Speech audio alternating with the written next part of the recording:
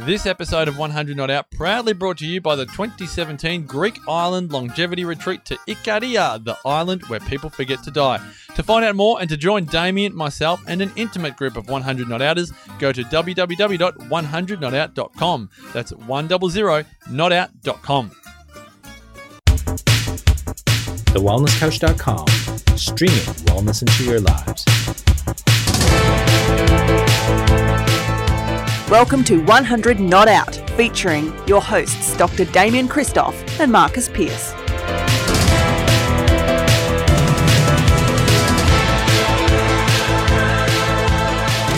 Welcome to 100 Not Out, the weekly podcast dedicated to helping you master the art of aging well. Marcus Pearce here with you, and we're about to go into part 2 of our interview with mindfulness guru Marvin Oka. Before we do, I'll give you the final invitation to the Urgency Addicts to this weekend's 100 Not Out lifestyle event. This is the first and quite possibly the only time Damien and I run this intensive workshop. It's not that easy to get together with the great man. This is 2 days of Damo and I helping you personally create your 100 Not Out lifestyle. If tickets are still available, you'll find out at 100notout.com/lifestyle weekend. That site again, 100notout.com/lifestyle weekend. Now, tickets will be either $297 on special or up to the regular price of $997. I'm unsure because of the time of this recording. So please don't delay. If you know you're ready for a transformational weekend with Damo and I, head along to the website and register. Now, Damien and I were totally enthralled in this interview with Marvin. So again, we've made it a double episode. We resume the interview talking about the paradigm and mindset of problems. So this is the whole thing about a paradigm shift. Like, a problem isn't a problem. Like, none of us here really have any problems. They're all just opportunities to grow. Yeah. They're challenges, they're blessings, and all the rest of it. But for people that go, well, that's, again, it's all great, but how do I make the paradigm shift? Because when you said, if you're in a place of stress, good luck. Like, if you come home and your wife is stressed, the last thing they want is for us to try and fix it and for us to try and make suggestions. Because in a place of stress, you don't fix things and you don't solve problems. You just get it out. You react. You react and defend. So that the paradigm shift, and talking the way you do, I love it. You love it. We're all going, I love it. But I know that people listening go, I want to make the paradigm shift, Marvin. Yeah. So how do I find the peaceful place to go, when my kid comes in and says, Daddy, I hate you, and they've never said that before, how do you be emotionally detached to go, well, my kids come through me, not from me. They're not my kids. I'm not going to attach myself to that behavior, because if I do, I'm just going to get totally upset, and then that's my ego actually really upsetting me, because all of my past limiting beliefs about myself and the rest, it doesn't really matter. I love them anyway for who they are, not what they do or what they say. That's a completely different paradigm shift. That's right. But how do you feel that people can make or bridge that gap? Okay. Without pressing the point, I'm probably just thinking of people listening going, I love it, but how do I do it? How do I do it? Okay. There's many ways. The longest question of all time. I like it. Just blew mine out of the water. Okay, first of all, there's actually many things you can do, but I'll try and keep it as succinct as possible. First of all, what not to do. Yes. Right? Okay. First step is you will not figure it out from your head. All right. So one of the things, I know we spoke about this before the interview, but there's some of the latest findings in neuroscience are showing that we have at least 3, so far we can actually show 3 complex adaptive neural networks. Technically, you could class them as brains. And it's not just your head brain, but also your heart and your gut also are fully functioning complex adaptive neural networks. Not that other one. Don't keep going down, Marcus. That's a little brain, Marcus. That's right. You can play that game. Now, each of these have very different functions. But before I go into those, first of all, also when the embryo is forming, the gut brain forms first, which makes sense, right? That if the embryo doesn't actually develop some sort of system to work with nutrients, then it's not going to grow. Pretty simple. But it then reaches a certain size of complexity, or a certain scale of complexity, where it actually needs a cardiovascular system. So the heart brain forms next, and the head brain forms last, and so your nerve signals go accordingly. Really? So, Is that right? Yeah. I thought the brain started first? Depends what. Yeah. Okay. This is the tricky This is bit. good. Okay. Yeah. Good. Depends what. Because embryology for me was taught differently. Yeah. It depends what we're talking about. What constitutes a head brain. All right. So we are going to need a. We are going to need a organizational system actually occurring, right? No. We are going to need an organizational system, but you're not going to get your cognitive functioning capacities happening anytime soon at the beginning. That's right. Yeah. Now, but if you look at how the nerve signals are now starting to form that way, you start to realize, no wonder, the gut-brain signals are very primal. They happen very quick, and they start to show up what we call the prime function. So your gut is going to be really responsible for a lot of survival instinct. Sure. A lot of things around safety, protection, eventually core identity, core sense of visceral self will start to emerge as well. And action will start to occur out of the gut as well. Now the signals then flow upwards. So it seems, from what we can tell so far, it seems like the vagus nerve is a major highway for all these nerve signals. So you're saying the vagus nerve goes up rather than coming down? 70 to 80% of the signals go up. It's afferent. Which is why wow. You will be experiencing body reactions and emotions long before your head figures out what the heck's going on. Wow. Right? You will be feeling, and before you'll hear it in people's language, and then I go, yeah, now that I think about it, I'm angry. While you will see martial artists or things like that, they will respond before their head can think up, even know what's happening. Bang, they'll be responding. Wow. Because they'll be getting other signals that are happening. Wow. All right? Awesome. Now, this notion of getting it in balance now. So let's say your child's now, going back to your example, child's gotten you upset, etc. If you try and think, oh, okay, I need to be, a pretty enlightened parent here, it's too late. Your gut's gone. Bam, they violated a boundary or a value to me. I'm pissed off, and you're already in reaction. Mm-hmm. At which point, good luck. Mm-hmm. Right? So a couple of things. First of all, we'll go back to zero learning because there's some ways you got to drill it. It comes back to your question of practicalities. First step is how do you ever get back to autonomic balance by choice, by intention? It's autonomic. What are you supposed to do? Yeah. Well, you're probably aware, and maybe some of our listeners aren't aware yet. One of the key measures for autonomic balance is what's called heart rate variability. We test that in practice. Exactly, right? Now, often when we say this to people, they kind of go, oh, wonderful. So hang on. So you're telling me the measures through the heart rate variability, the HRV, and it's autonomic. What good is that? What am I supposed to do with that? Well, it seems that there are doorways or gateways to access the autonomic nervous system, and it is through the somatic system, through the muscular system, which we do have conscious control over. So Stephen Elliott pointed out that there were 9 gateways. Sometimes they can be 12, sometimes 6, depends how you want to chunk it. But of the 9 that he started pointing out, which explains a lot of different types of wisdom practices as well, but at the core of it, there was one in particular that was a standout, which went, well, this explains a lot. And the core one was breathing. You alter the breathing and you will alter how the autonomic nervous system functions. And we started to recognize, hey, in every wisdom tradition, every one that has practices associated to it, so it's not just knowledge, but there's actual practices, there were no exceptions, all had some kind of breathing practice. And it made sense because you have to alter the autonomic nervous system. Now, if every breath, as you're probably aware, inhalation activates the sympathetic, exhalation activates the parasympathetic. Elliott found all you had to do was just have an even inhalation and an even exhalation from diaphragmatic breathing. If you did diaphragmatic breathing, just had an even count in, even count out, you start going to autonomic coherence very quickly. And I mean seconds. Yeah. Right. Inside of a minute, you want to say get adjusted, and that'll be right. That helps. That absolutely helps. But this is the best thing about someone that sees a chiropractor that gets their HRV tested. It was like, well, how best can I hold the adjustment so that I don't feel like I'm coming in and I'm in pain when I come in a week later? It's like, you know what? The best thing you do to hold your adjustment is to do some mindful breathing. Mindful breathing. That's right. And then you're not asking them to twist their arm this way and do this exercise. It's just. Surely compliance on breathing can't be that hard. Does this work for switching both, say, sympathetic dominance, which we hear a lot about at the moment, as well as what I like to talk about as parasympathetic dominance? Yeah. It does. Yeah, it does. Right. Now, having said that, though, for the average person, you can train them how to actually do some balanced breathing relatively quickly. For a lot of other people that might be chronically overly sympathetic or overly parasympathetic, Sure.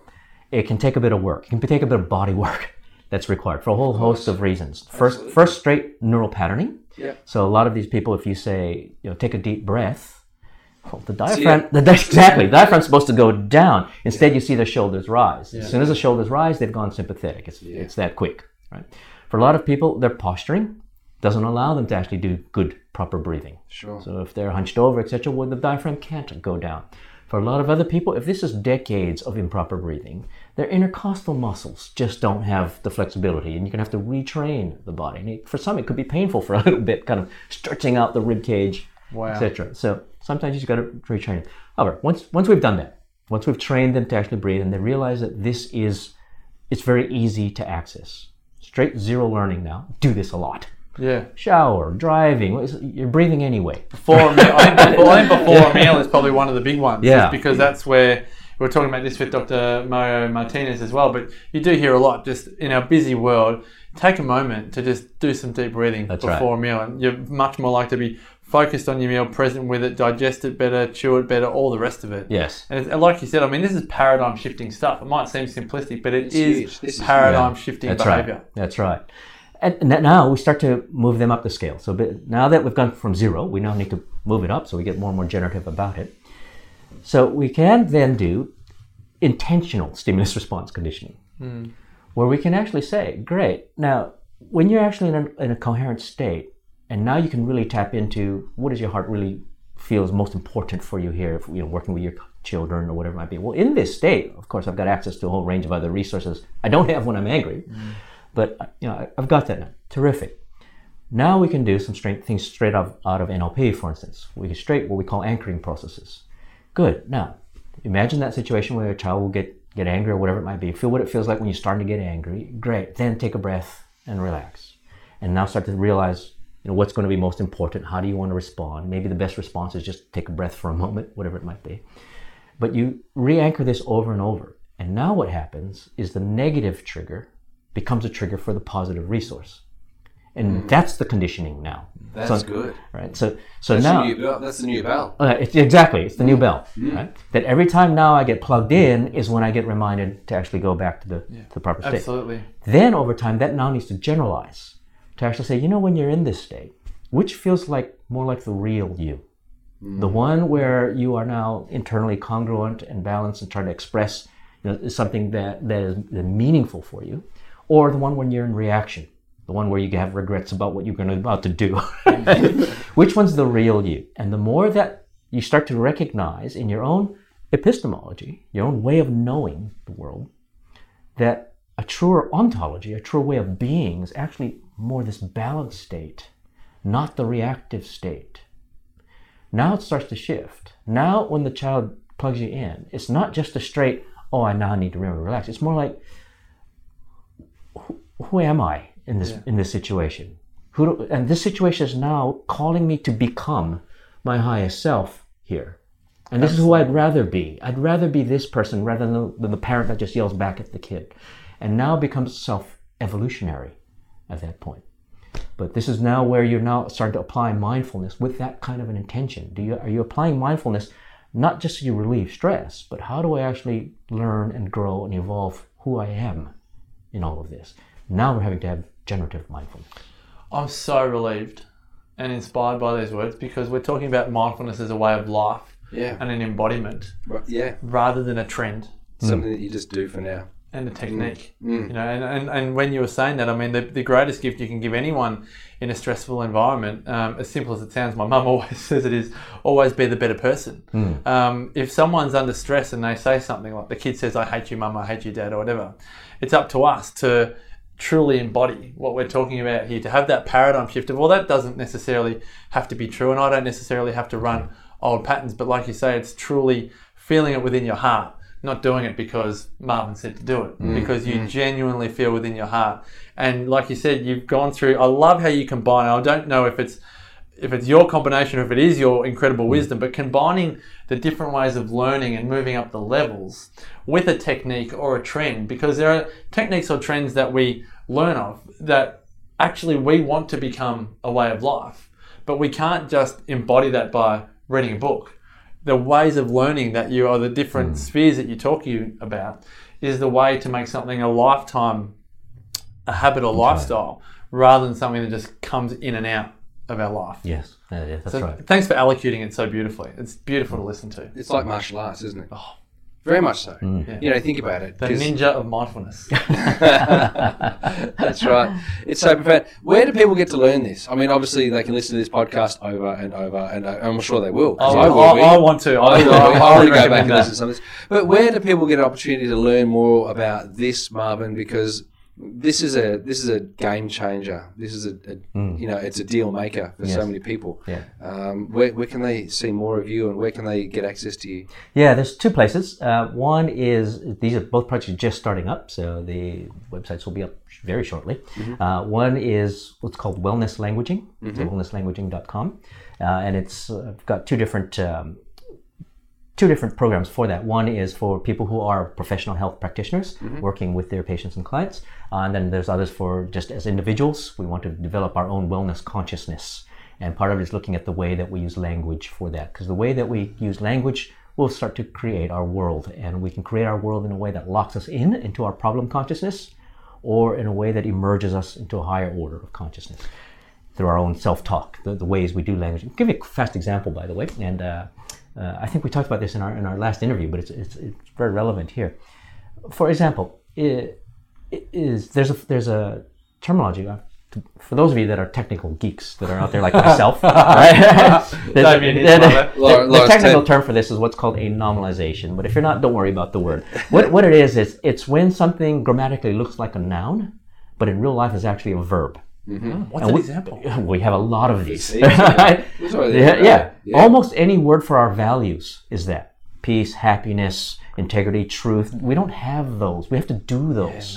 Nice. But one of my favorites is the word relationship. Yeah, you don't do relationships. Yeah, you don't have one. So people say, I have a bad relationship with someone. Grammatically, that's correct. Yeah. In real life, that's totally false. Right? Yeah, you cannot have one. Yes. It's not a thing. It's not a noun. You can't buy it from the shop. That's right. Yeah. You have to do it. And we have doing words. They're verbs. And so common verbs have an ing suffix. So a proper use of mapping to the territory would be relating. So instead of saying I have a bad relationship to someone, which would make you feel angry, upset, frustrated, if you said instead, I'm relating to someone badly. Now instantly what happens? It's softened. Well, also I've got choice. I could change the way I'm relating, which would change the whole relationship loop. Yeah. Totally. So we've instantly gone from no choice to choice in a second. Yeah. It's also, I mean, the actual word in relationship, every single way that we use the word relationship, it almost makes me feel like it can't even be a word, because we say, how are your relationships with your family? Well, really what you're saying is, how are you relating That's right. to the people, that you consider your family? That's right. Because you don't have relationships. You just relate to other human beings. Health. I don't have good or bad health. All right? Yeah. It's the way I'm doing my healing processes. How are you doing? Right? How are you doing? And I'm doing my wholeness processes. Yeah. How are you doing aging? Yeah, exactly. Yes. Ooh, Yes. yeah, like it. And so it changes your whole epistemology, your whole way of knowing the world. But what's more important is the consciousness of which recognizing you have that choice to language what your eventual experience will be. And one of the fascinating things, I also do a lot of work with Rabbi Lebel Wolf. I'm doing a lot of work with NLP. That's right. I know, Yes. And he pointed out to me something, again, startling. And he said, the words abracadabra, if you could say magic words and things would change. He said the words abracadabra is Hebrew.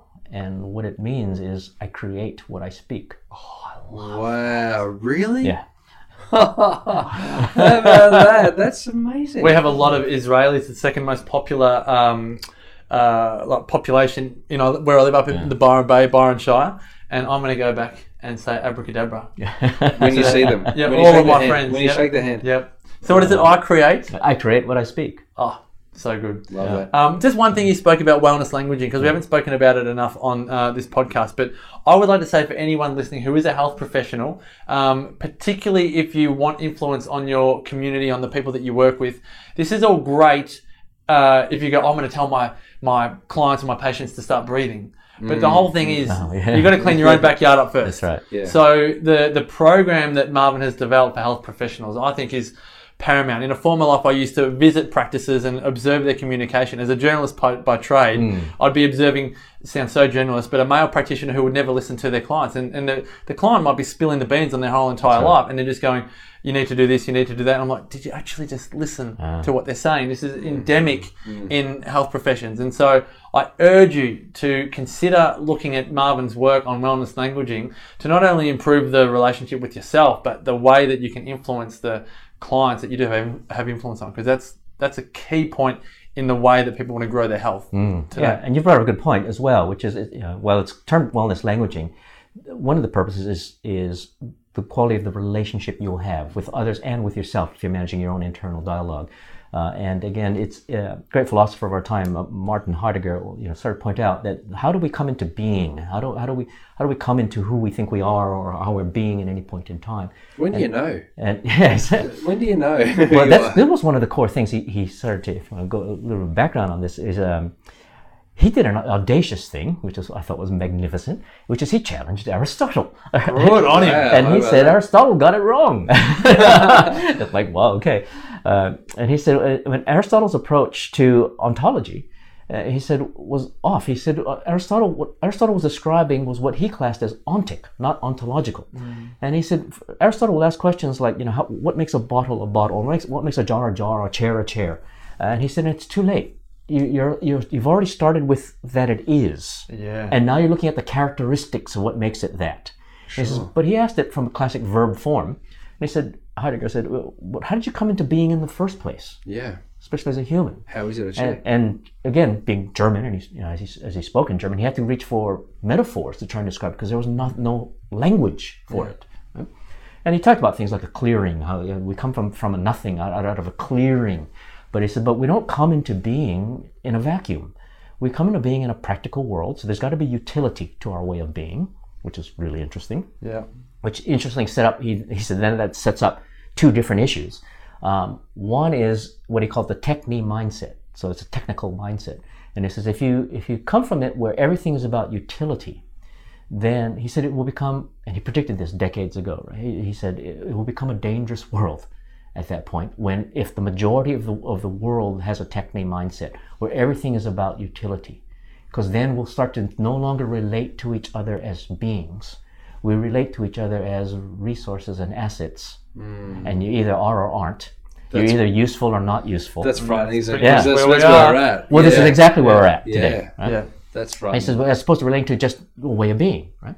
He says, but in the other way, we'll relate to each other in the way of being. He says, we come into the world, not just in utility, but we also come into the world through a context of relationships.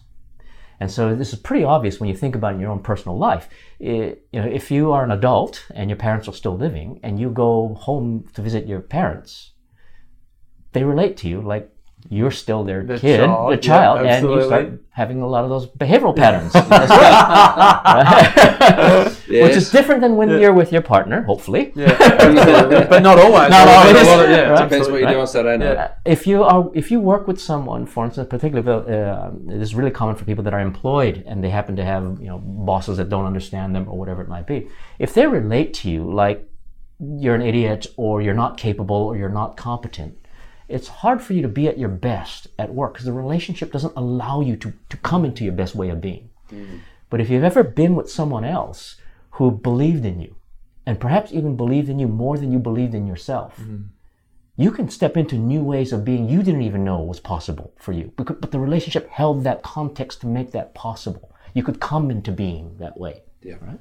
So when you actually are doing things like with wellness languaging, which is through language and communications is one of the ways we're going to manage our relationships and create the foundations for our relationships.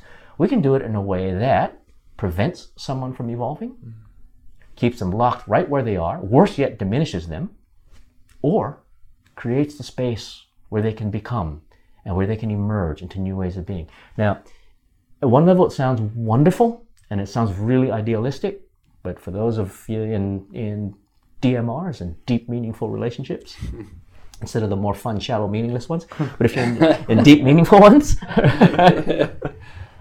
a lot of times the person you're with doesn't want you to emerge into new ways of being, despite what they say. Wow, that's the way you say this. Goodness Right? gracious. Because the loop People have to pull their car over right now. Right? Because you're part of their life, and It's scary to it's grow. homeostasis. The relationship is in homeostasis. Yeah. Right? If you grow, they'll have to grow. Yeah.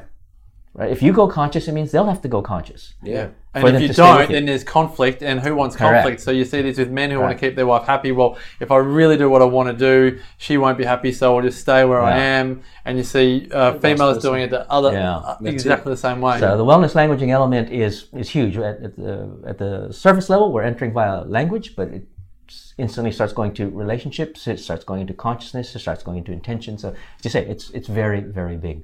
So, and the second program I mentioned as well was inner work, what I call inner work coaching.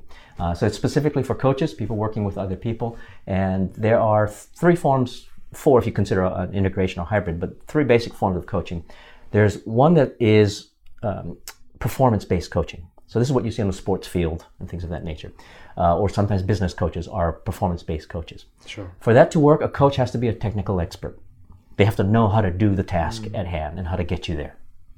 They have to know what is correct performance and how to bridge the gap if you're not there. Then there's process-based coaching. Process-based coaching are usually a lot of life coaches. They may or may not have their life together, but they can still help you because they have a bunch of processes for you to work through your stuff. Sure. And then there are inner work coaches. Inner work coaches are not about external behaviors or about achieving external results. They're about getting your internal world healthy and aligned and congruent, whatever it might be. Interestingly enough, my work with a lot of executives and a lot of large multinationals, usually that is the issue. I was going to say, I hope it's the issue. Yeah. I hope it That's right. because we want more authentic leadership, and we want more, not so much the results and the processes. That's we right. want just real human beings. Yeah. Leading the charge. Yeah, and that's their issue. Usually by the time they're senior managers or senior leaders, executives in particular, they know how to get results. That's not their issue. Their issue is relationships, communication, sometimes internal conflicts. Sometimes the organization is asking them to do something and they've got a conflict with their own internal values and how do they work with it. And that's when you get more conscious leadership. That's important. How can people find out more about the inner work coaching? Innerworkcoaching.com. Marvin, you have been so generous with your time. This has been a double episode of 100 Not Out. You have been so incredible with altering our minds, and if our minds feel altered, no doubt the listeners and the viewers of 100 Not Out, we cannot thank you enough for sharing your wisdom, being so generous with us. And like we like to say to every single one of our guests, Marvin Oka, may the rest of your life continue to be the best of your life. Thank you very much. Same to you. Thank you. Damien, as always, thanks again for your wisdom. Goodness. You're such a great connector. If it wasn't for you, we wouldn't have been able to have this interview. So thanks for doing what you do to allow this to happen. And for everyone there at home, in the car, watching on YouTube, wherever you are in the world, to find out more, please go to thewellnesscouch.com. Check out all 22 podcasts on the couch. To find out more about Damien, go to damienchristoff.com, myself, marcuspierce.com.au. And come with us to Ikaria if there are still spaces. That's June 26 to July 5, 2017. All that at 100notout.com. Thanks again for your company, and continue, as always, to make the rest of your life the best of your life. This has been a production of TheWellnessCouch.com. Check us out on Facebook and join in the conversation on Facebook.com/TheWellnessCouch. Subscribe to each show on iTunes and check us out on Twitter. The Wellness Couch, streaming wellness into your lives. Whilst the Wellness Couch presenter endeavor to provide accurate and helpful information to their listeners, these podcasts cannot take into account individual circumstances and are not intended to be a substitute for health and medical advice from a qualified health professional. You should always seek the advice of a qualified health professional before acting on any of the information provided by any of the Wellness Couch podcasts.